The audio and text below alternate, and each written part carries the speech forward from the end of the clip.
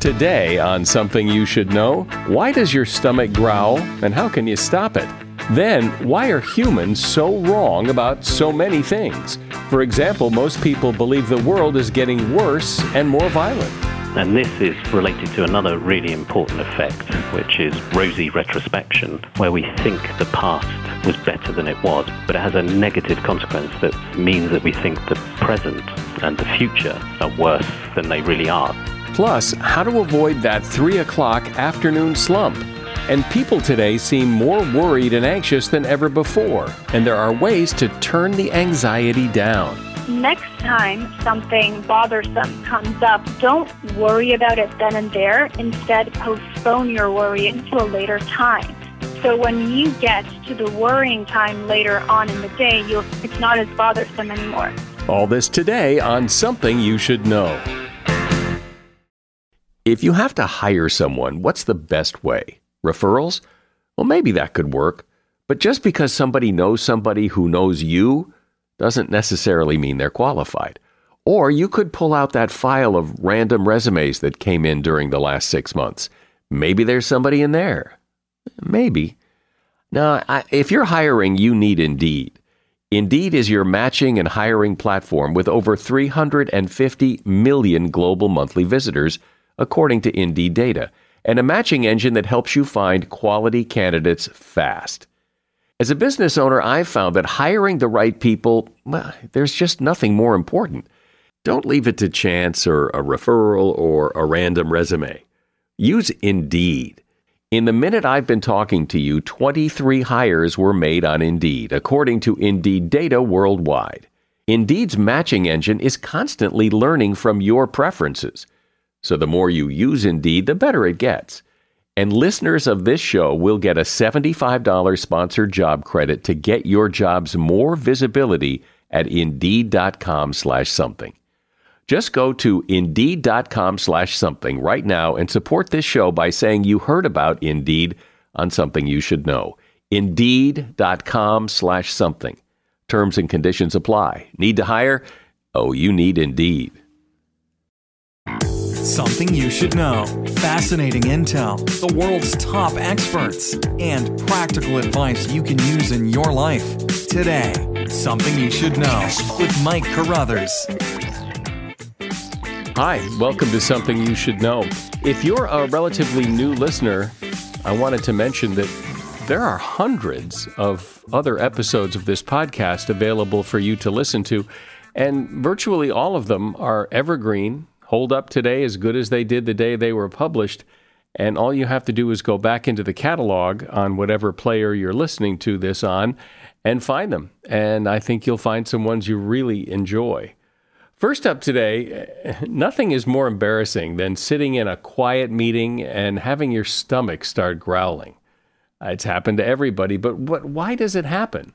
Well, what you're hearing is the sound of air and fluid sloshing around, kind of like in the wash cycle of a washing machine, according to gastroenterologist Dr. Patricia Raymond, who is an assistant professor of clinical internal medicine at Eastern Virginia Medical School.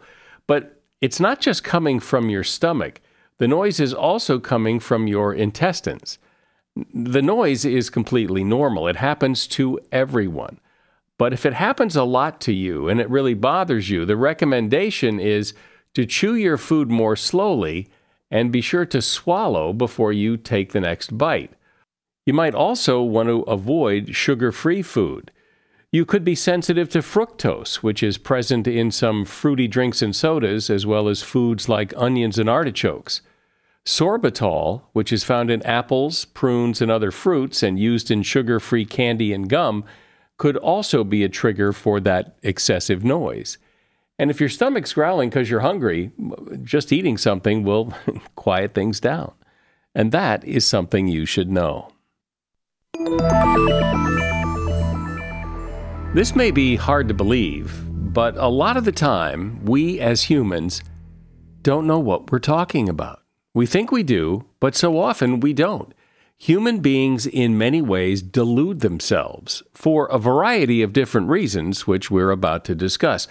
But the fact that we're wrong about so many things is really amazing. and it's actually an area of study. One of the leaders in that area is Bobby Duffy. He's a professor of public policy at King's College in London, and he's author of the book, Why We're Wrong About Nearly Everything. Hi, Professor. Welcome. It's great to be here, Mike. Thank you. So explain your thesis here. What is it we're wrong about, and how is it that we're wrong?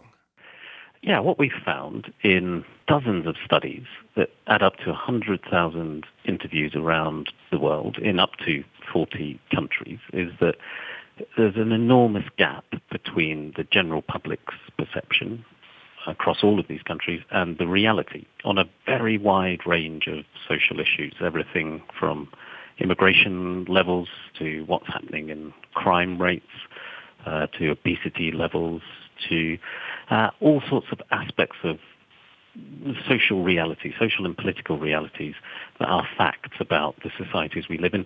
The gaps between our perceptions of those and the realities are huge. So give me an example of what you mean to make this come to life. So taking one example from America, people in America think that 24% of teenage girls get pregnant each year, when the reality is it's only 2% of teenage women or girls that get pregnant and give birth each year. So there's this enormous overestimate of the extent of teenage pregnancies and birth. So it's actually a very rare phenomenon around the world now. So you start to ask the question, why? Why do we overestimate these things? And that's the main purpose of the analysis, is trying to understand why we get these things so wrong. And it's partly because we are storytelling animals and we're drawn to vivid, unusual stories. And so we take more notice of those types of stories. And they take up more space in our brain. And we kind of think something is bigger because we paid more attention to it, particularly when it's negative stories or when we view them as negative stories. So we overestimate what we worry about as much as worrying about what we overestimate. But you would think that that would not serve us evolutionarily, to be so out of whack with reality and the facts would cause us harm. If we think things are true that aren't, and we think things that aren't true that are, that would put us in peril. It's a really good question, because the evolutionary aspect of this suggests it's the opposite for people. So we are literally programmed from our cave people past to pay more attention to negative information, because when we were cave people and someone warned us about a threat, so gave us negative information, so there's a lurking saber-toothed tiger that's going to attack us, we needed to take notice of that. We needed to take action on the back of that. And the people who didn't take action, didn't take notice, were literally edited out of the gene pool. So me and you and all the listeners, we are at the end of a long line of evolution of people who've been successful from paying attention to negative information, for acting on that. So it's literally programmed into our brains to take notice, take more notice of those negative informations because they're threats. So let's talk about some of the other things that we're just way off on. And you pick some, and then I'm going to ask you about some. But what are some of your favorites or surprising things that we're just like so clueless? In the same sort of vein as teenage pregnancy, Americans think that 33% of their population are immigrants, when the reality is less than half that, at 14%. Incredibly, the average guess is that 17% of the population are Muslim, when it's actually only around 1%. And then we asked a follow-up question to that, which was, what do you expect the Muslim population to be in a few years' time, 3 or 4 years' time? Not a long time. And people expected it to go up to 23%, so nearly a quarter of the population to be Muslim, when actually it's only going to go from 1% to 1.1%, or a bit more than that now. So we've got this sense of the population changing much quicker than it actually is. And then on crime, crime is really a good news story around most of the serious crime has been going down. So across 30 countries where we did this study, The murder rate across those countries is down 29% since the year 2000, but only 15% of people think it's down, where around half think it's up. It's actually increased when it's gone down hugely, and this is related to another really important effect, which is rosy retrospection, where we think the past was better than it was because we literally forget the bad things from the past. We only tend to focus on the good things. And that's quite a good thing for our psychological health, but it has a negative consequence that means that we think the present and the future are worse than they really are. So we got this, again, this inbuilt sense that not only to focus on negative things, but to also think things are getting worse, that everything is going downhill, which is a dangerous trait in humans, and one that politicians and the media can play on very successfully. Well, it seems that, for example, with crime and danger and all, that it is a lot less dangerous based on the statistics and the one you just gave. And yet, there's more emphasis on safety, that even though the danger is disappearing or minimizing, there's still more emphasis, don't let your kids do this, stranger danger, don't let them walk home from school. That there's like opposing forces that are making the perception worse. Yeah, that's right. That's absolutely true. So we've had a cultural change over time where we are much more likely to communicate about the risks to our children, much more likely to focus on their risks of befalling things that are actually incredibly rare and have been decreasing over time. So there is this trend of safetyism, which does affect how people both feel themselves and how they teach their kids. And it is this trend is probably not good for kids, not good for ourselves. It's because you have to test our limits, you have to learn from mistakes. And one of the key themes is we're treating people as if they're fragile when actually they need some challenge, they need some things to go wrong in order to grow. And that's a key aspect for us to recognize, is that we've got to be more anti-fragile. We've got to test ourselves, test our kids, because that's what humans do. We actually react to those types of adversity rather than protecting ourselves from them all the time. But hasn't it always been kind of, as every new generation talks about how easy the newest generation has it, that, when I was a kid, things were tougher. And maybe they were, but it does seem to be a recurring theme. It is. If you go back through history, everyone always denigrated young people. You always had, all the way back to Plato and Socrates, everyone was having a go at how useless young people are and how much harder it was in our day. This is, and then repeated throughout history, that everything was harder in our day and the youth have got it easy today, but they're still ungrateful. It's like it's an inbuilt aspect of human nature. So yes, it is. We're not as different over time as we think. It's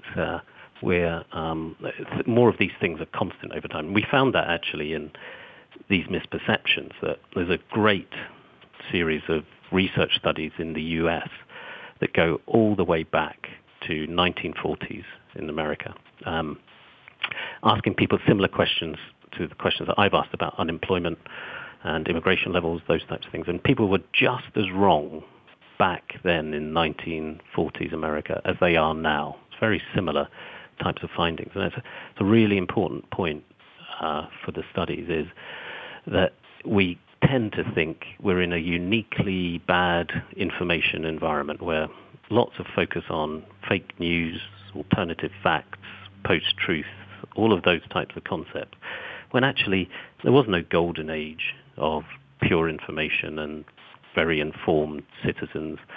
It's always been a struggle to get people to understand social and political realities. And again, kind of this sense that everything is going downhill or in crisis is not a real reflection. It's not as hopeless as that.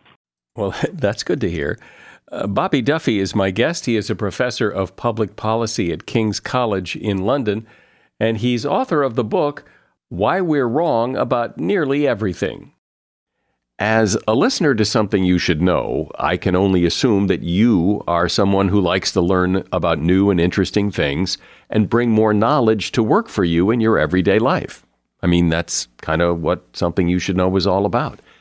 And so I want to invite you to listen to another podcast called TED Talks Daily.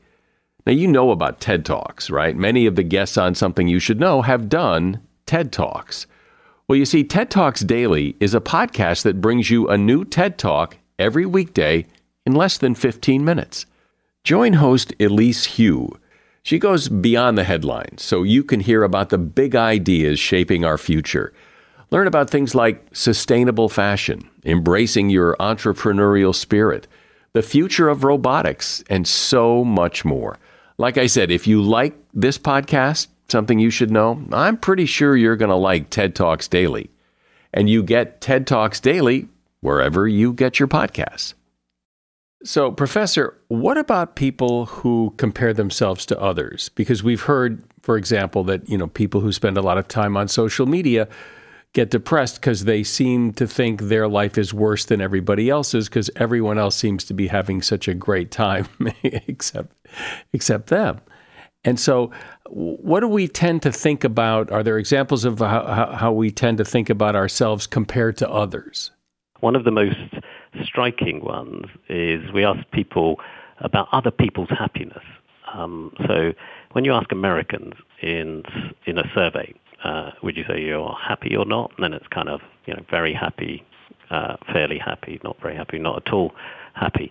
90% of Americans will say they're very happy or rather happy. But the guess, when people are guessing on behalf of other people, people guess that only half of Americans would say they're at least rather happy.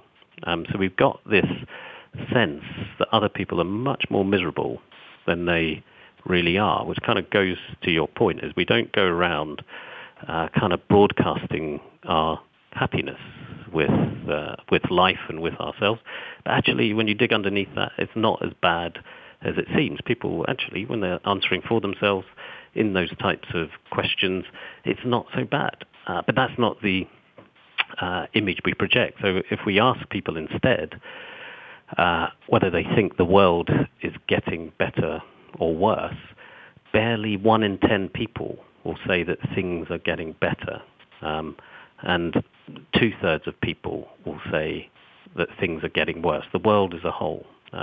When actually, when you look at the trends around the world, there's loads of things that are actually improving for lots of people around the world. But we've got this inbuilt sense that things are getting worse, including, our own happiness and other people's happiness. Is it inbuilt as much as it's what we see in the news, what we see in the media that taints our view of the world? Again, really great question, because when I try to think about these types of, the causes behind these types of effects, I break it down into really just 2 big buckets of effects. There's 2 elements to it. There's how we think, which are the kind of biases and heuristics, the mental shortcuts that we've talked about that lead people astray. But then there's another bucket of things that are what we're told. I think of as what we're told, which is the whole group of effects around the media, politicians, social media, all of those elements working together to give us an impression. And you can't really understand our misperceptions without understanding both sides of that, because it's a system. It's a system of delusion. So the media know that we're interested, naturally programmed to be interested in vivid, unusual, negative stories. So that's what they give us, is they recognize we want to see that vivid, unusual thing. That's what we'll remember. That's what will affect us emotionally.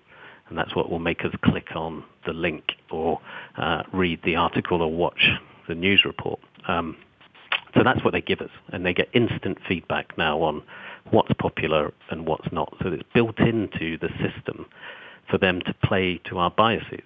So they get the feedback from that, and they give us more. That makes us want more, and it goes round in a cycle. And similarly with politicians, they get the same sort of effect of focusing on the messages that play to those underlying biases, and that's successful for them. And they get that instant feedback, and that informs their next communications on this. And they know how to push those types of buttons. And that's why you'll see very simple effects, like we know humans have something called illusory truth bias, which is where if you hear something the second or third time, you're more likely to believe it, whether it's true or false. It just becomes more fluent in our brains because we've heard it before, so we're more likely to think it's true. So that's why you see politicians repeating the same disputed claims or outright lies a number of times when they're on the campaign trail, because it's effective. It comes back as more effective if you just keep repeating it. Well, we've talked about it on this podcast before, and I think pretty much everyone has heard the concept that you can manipulate statistics and get them to say almost anything you want. And when people hear statistics out in the world and in the news and that support their position, whatever their position may be, politically or otherwise, that those are the ones they gravitate to, that you'll always go for the statistics that supports what you think. So one of the classic questions that we asked around the world again, but just taking the US figure, is whether more people are killed by guns, knives, or other violence. In the US, 68% of interpersonal violent deaths are down to guns. And then the average guess, the average correct answer in America is 59%. So 59% of Americans overall correctly identify that it's guns. But that has an enormous range from 83% of strong Democrats, strong people who strongly identify with the Democrat Party, who think it's guns, all the way down to 27% of strong Republicans who say it's guns. So this is the same social reality seen entirely differently depending on the political party that you support.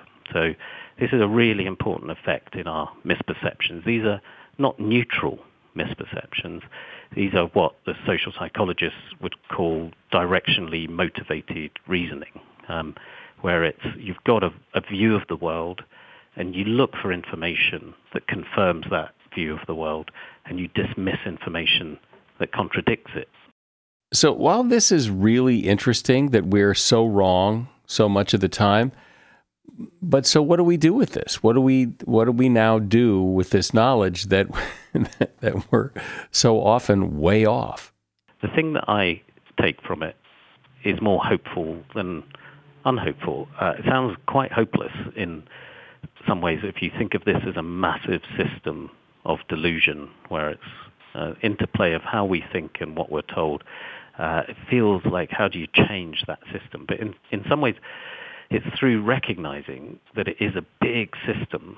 There are a few tips and tricks, if you like, in how to start your thinking. And it's very simple things like you should start from the point of view that the world is better and getting better than you think, because we're naturally programmed to think the opposite. So this isn't pretending to ourselves that everything is perfect and nothing can be improved. It's actually just trying to fight that bias of thinking everything is going downhill, because we're naturally drawn to those types of views, and it leaves a space for people who want to tell us everything is going downhill, system isn't working, and therefore we should rip it up and start again. And that's more dangerous in many ways than complacency.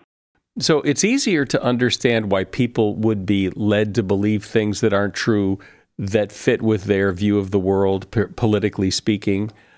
It's harder to understand why people are so wrong objectively about things where there's no stake in the game. It's just, they're just wrong. Yeah, that is an effect. Some of these are neutral biases that are built into us that are not for a purpose.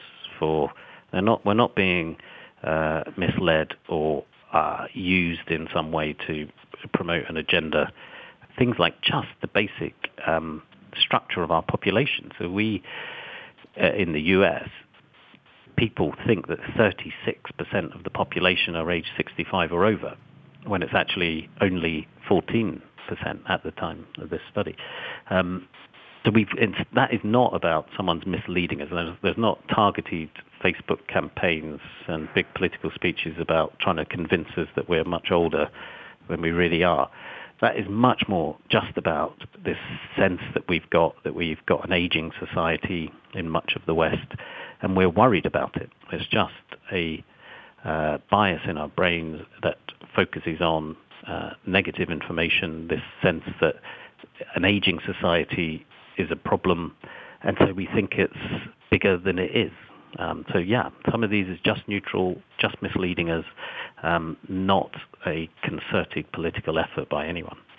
Well, and I imagine people believe what they believe, not because they've heard the facts, but maybe they're basing it on their own experience, or even just basing it on a hunch or what sounds reasonable rather than really knowing, right?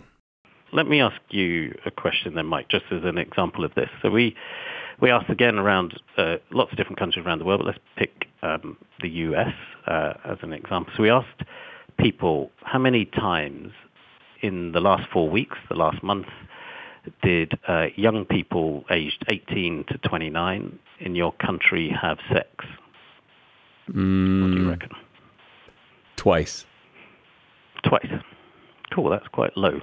That's people on that might be disappointed, but it's 4 times. You're not far off. It's 4 times a month, and it's more or less the same across men and women. But the average guess for young women in America is that they have had sex 17 times in the last month. That's the average guess, and then the average guess among American men about young American women is that they've had sex 22 times in the last month. And then the average guess for young American men about young American women is that they've had sex 32 times in the last month. So that's like every day of the month plus one extra, one spare. So who has time for all? Who has time for that? Time or energy? Certainly not me. It's incredible overestimation, which is, and more men have this misperception than women. The women are also wrong about frequency of sex, but men are much more wrong on this. And it kind of points to, well, a couple of things that relate to that, how we think and what we're told. So there's an element of how young women portrayed in the media, much more sexualized than the reality, and as well how young men in particular think about the sexual behavior of other people, and in particular, they know their own level of sexual activity, this sense that they are missing out. Well, it's interesting how wrong people are, but I think one of the reasons people are wrong, at least in this case, is the nature of the question. You're asking a question that people probably haven't given much thought to before. How many times do people between 18 and 29 have sex in a month? It's not a question that, people are talking about a lot. So you're asking people to come up with it. It isn't that they've heard a statistic. They're just trying to create one in their head, and it's one of the reasons we're wrong about so many things.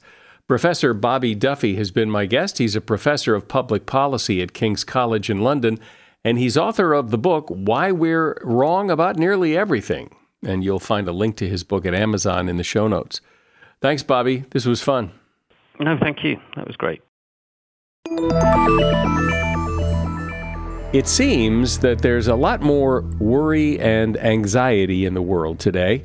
And maybe there's a little bit of the old longing for the good old days when things were simpler in that observation.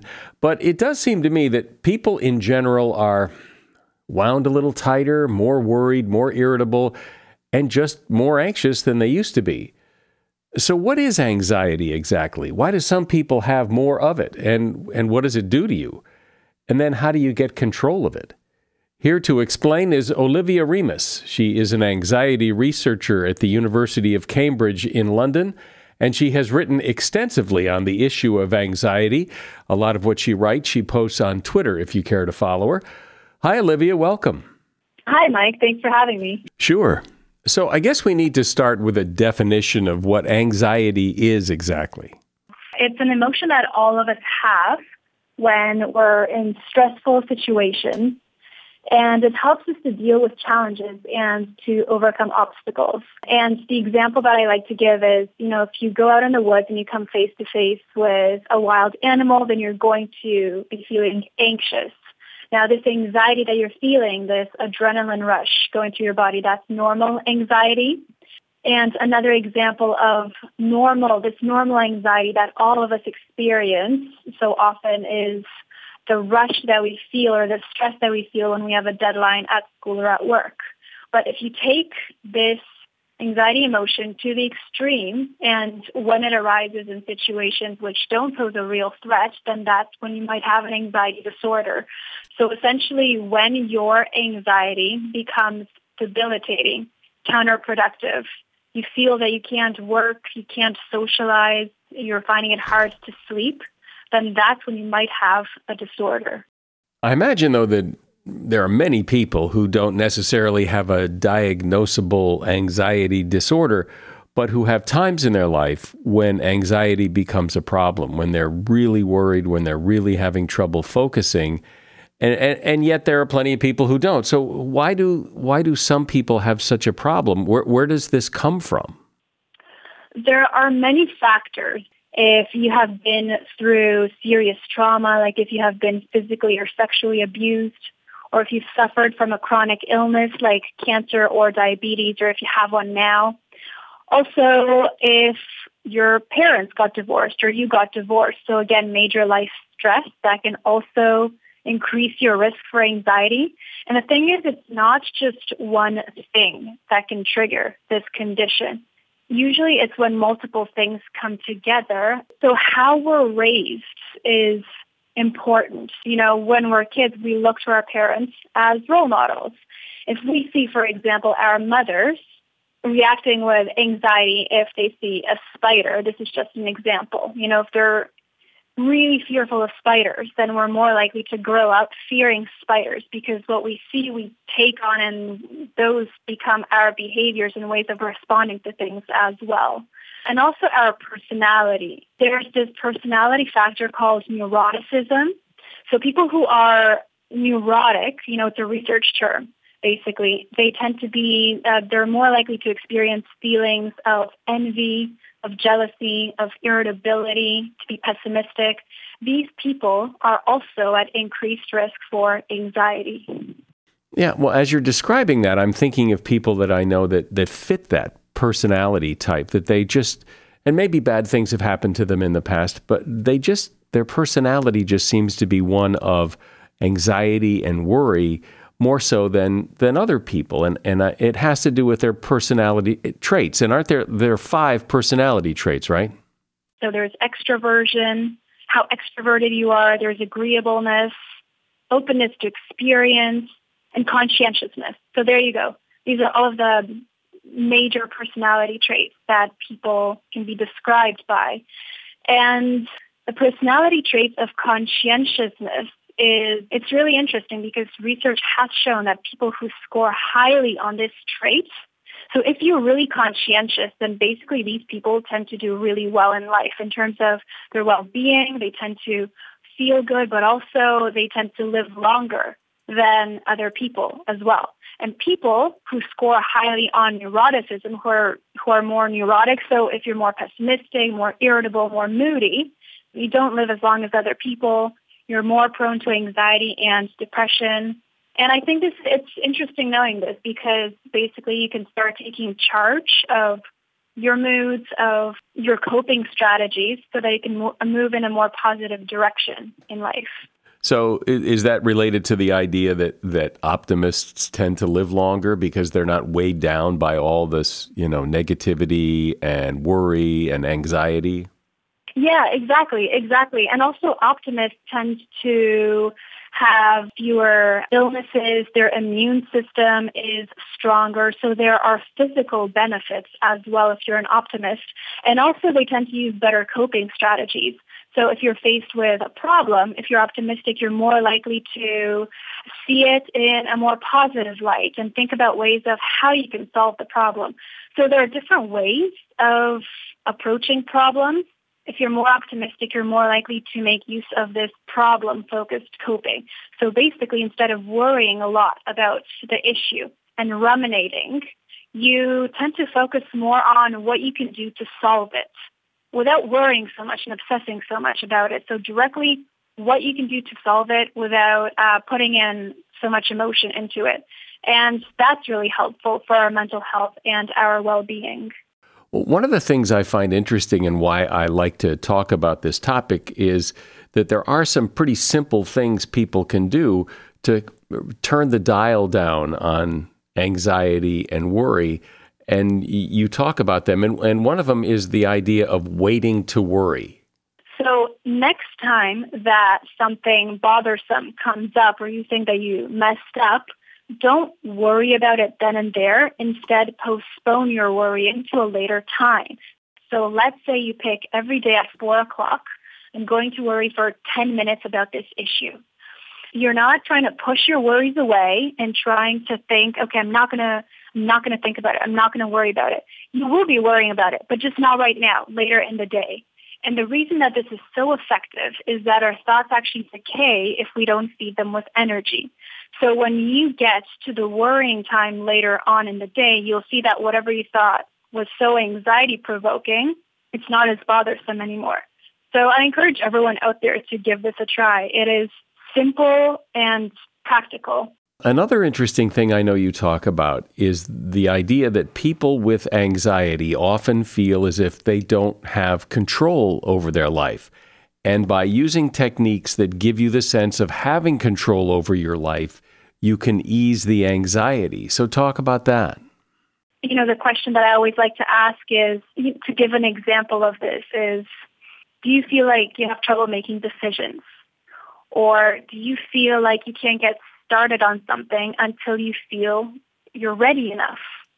And a way to overcome this indecision in life and lack of control is to do it badly. And there's a quote that I give by G.K. Chesterton, which says that anything worth doing is worth doing badly the first time. And essentially what this gets to is the fact that so many times we want to do something perfectly, whether it's tasks at work or things that we have to do at home or anything in life, really. We want to do something perfectly. So many times we're perfectionists, or we try to be perfectionists, and we can't begin until it's the perfect time, until we've got all the skills to do something. But this slows us down. This makes us dread the tasks that are ahead of us, and it increases the stress and anxiety that we have.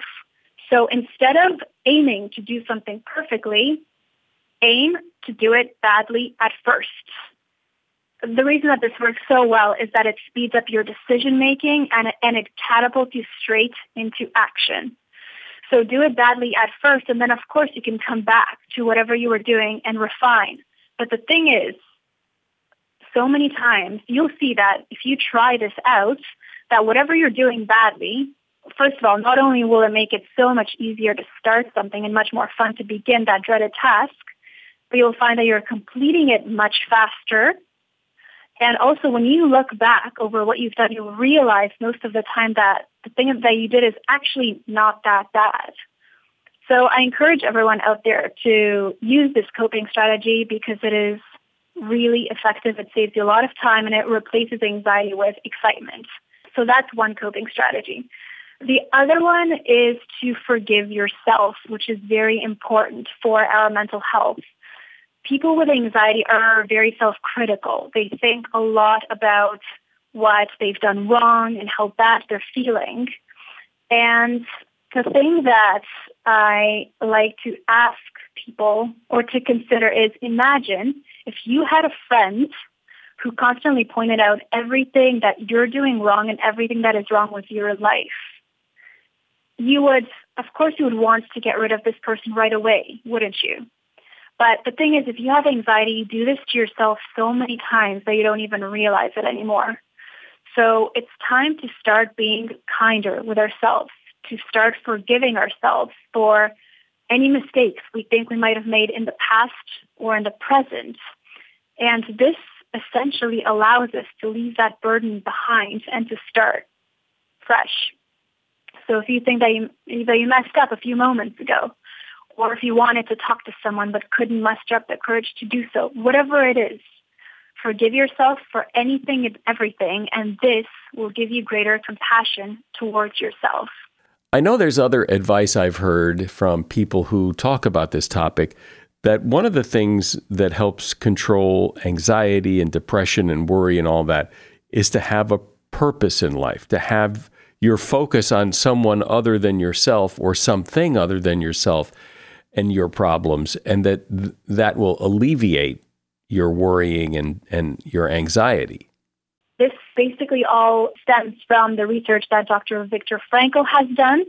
He was a famous neurologist who worked with prisoners of war in the Second World War, and he saw that there was one key difference between those prisoners who survived and those who didn't. And those who survived, what they all had in common was that they had this meaning and purpose in life. So he writes about this in his book, and he says that for one man, for example, it's knowing that his daughter is still waiting for him. And that's why he needs to keep on living for her. She needs him. For somebody else, it was knowing that he still had books that he needed to finish writing because this was his passion. He needed to keep living to be able to finish that work, which was so important to him. So how can you find meaning and purpose in life? It is finding a goal which you think is worthwhile and making regular progress on it, even if it's for half an hour each day. That's one way to find meaning and purpose in life. Another way is to do something with someone else in mind. When we take the spotlight off of us and our anxieties and problems, and we place the spotlight onto somebody else and how we can make a difference to them, when we're thinking about somebody else, that's when we realize the importance of our lives. We realize that we can help somebody else's lot in life by what we do. So how can you do something with someone else in mind? It can be through volunteering, taking care of a family member, or even a pet, just making yourself important in somebody else's life. What you said about having control over your life is really interesting to me, because I think people, when they feel like they don't have control over their life, that's in large part, it's just because they've surrendered, they've given up, they have stopped trying to control their life, and they look at life and say, well, there's nothing I can do. But if you were to think about it, there's plenty you can do. You may not control every part of your life, but there are plenty of things you do control. Exactly. And if you start to apply the do it badly strategy, then exactly as you said, you start to realize that you actually do have control in life, that you can direct your life in the way that you want to. And this is so empowering and freeing because you're not weighed down by anxiety, by this paralysis over how to do something or in which direction to go next. If you're not sure about something, just do it badly. If you're not sure which job to choose, do it badly and pick something. And only by making mistakes in life. So, whatever we do, it will, sometimes it will be a good decision. Sometimes it will be a bad decision. And if it's a good decision, the benefits are obvious. But if it's a bad decision, then this helps us because it helps us to improve our performance in life. And I shouldn't even say bad decision, if the outcome isn't as you had wanted it to be. The only truly bad decision is if we don't act, if we don't do anything in life, or just when we're paralyzed by inaction, if we're just standing still. Because then we can't refine our performance in life. We can't learn from our mistakes. And the thing is, even if nobody else out there realizes that we haven't taken action, that we've just been defaulting, we will know that we have. And this will make us feel very bad, and it can give us anxiety. One of the things that I was going to ask you about is, it does seem to me, just from observation, that anxiety tends to dissipate when you do something, almost anything. But in other words, the sitting and ruminating is what makes it worse. And if you just get up and go do something, even if it isn't necessarily about that, but just do something rather than sit and ruminate, that things seemingly get better. And that's because when we're distracting ourselves, essentially. So when we become immersed in another task, then we're not thinking about whatever was worrying us any longer. You know, our minds can't hold two thoughts at once. So we can't be obsessively worrying about something and also be immersed in another task. We can only think about one thing at a time. So when we direct our attention, our complete attention to something else, then our worries and our anxieties begin to dissipate. Well, as I said in the beginning, it does seem that the whole world is wound a little tighter and the anxiety level has gone up. And sure, there may be people who are very calm and relaxed and don't have to deal with anxiety, but I imagine almost everybody has to deal with it at one point or another. And it's good to know there are techniques you can use to get control of it. My guest has been Olivia Remus. She's an anxiety researcher at the University of Cambridge in the UK, and she has written extensively on the issue of anxiety. She posts a lot of information about the topic on Twitter, and I've got her Twitter handle in the show notes for this episode. Thank you, Olivia. Yeah, thanks for having me on. The afternoon slump. It hits most of us around 3 o'clock in the afternoon. And yes, coffee or a brisk walk can help, but you can actually prevent it with some bright light. Increasing your exposure to light between the hours of noon and 4 can help keep fatigue at bay. Now, natural light is best, but you can simulate it with a good bright desk lamp. If you get in the habit of turning it on after lunch, it helps reset your body's internal clock. You can also get a quick boost by staring out the window for a full minute, even on a cloudy day. And that is something you should know. Now, I know that this is usually the point in the episode where I ask you to please share this with a friend. I've asked you many times. And have you? If not, please share this podcast with a friend. And if you have shared it with a friend, share it with another one. I'm Mike Carruthers. Thanks for listening today to Something You Should Know. The Bigger Pockets portfolio of podcasts are worthy of your investment. We're having a real conversation as real estate investors. New episodes available every day. It's important to buy where it makes money and not necessarily where you want to travel to. Bigger Pockets, On the Market, Rookie Real Estate, or Money Podcast. The purpose of flipping is to create more cash so then you can reinvest into other types of properties. The Bigger Pockets Podcast, on YouTube or wherever you listen.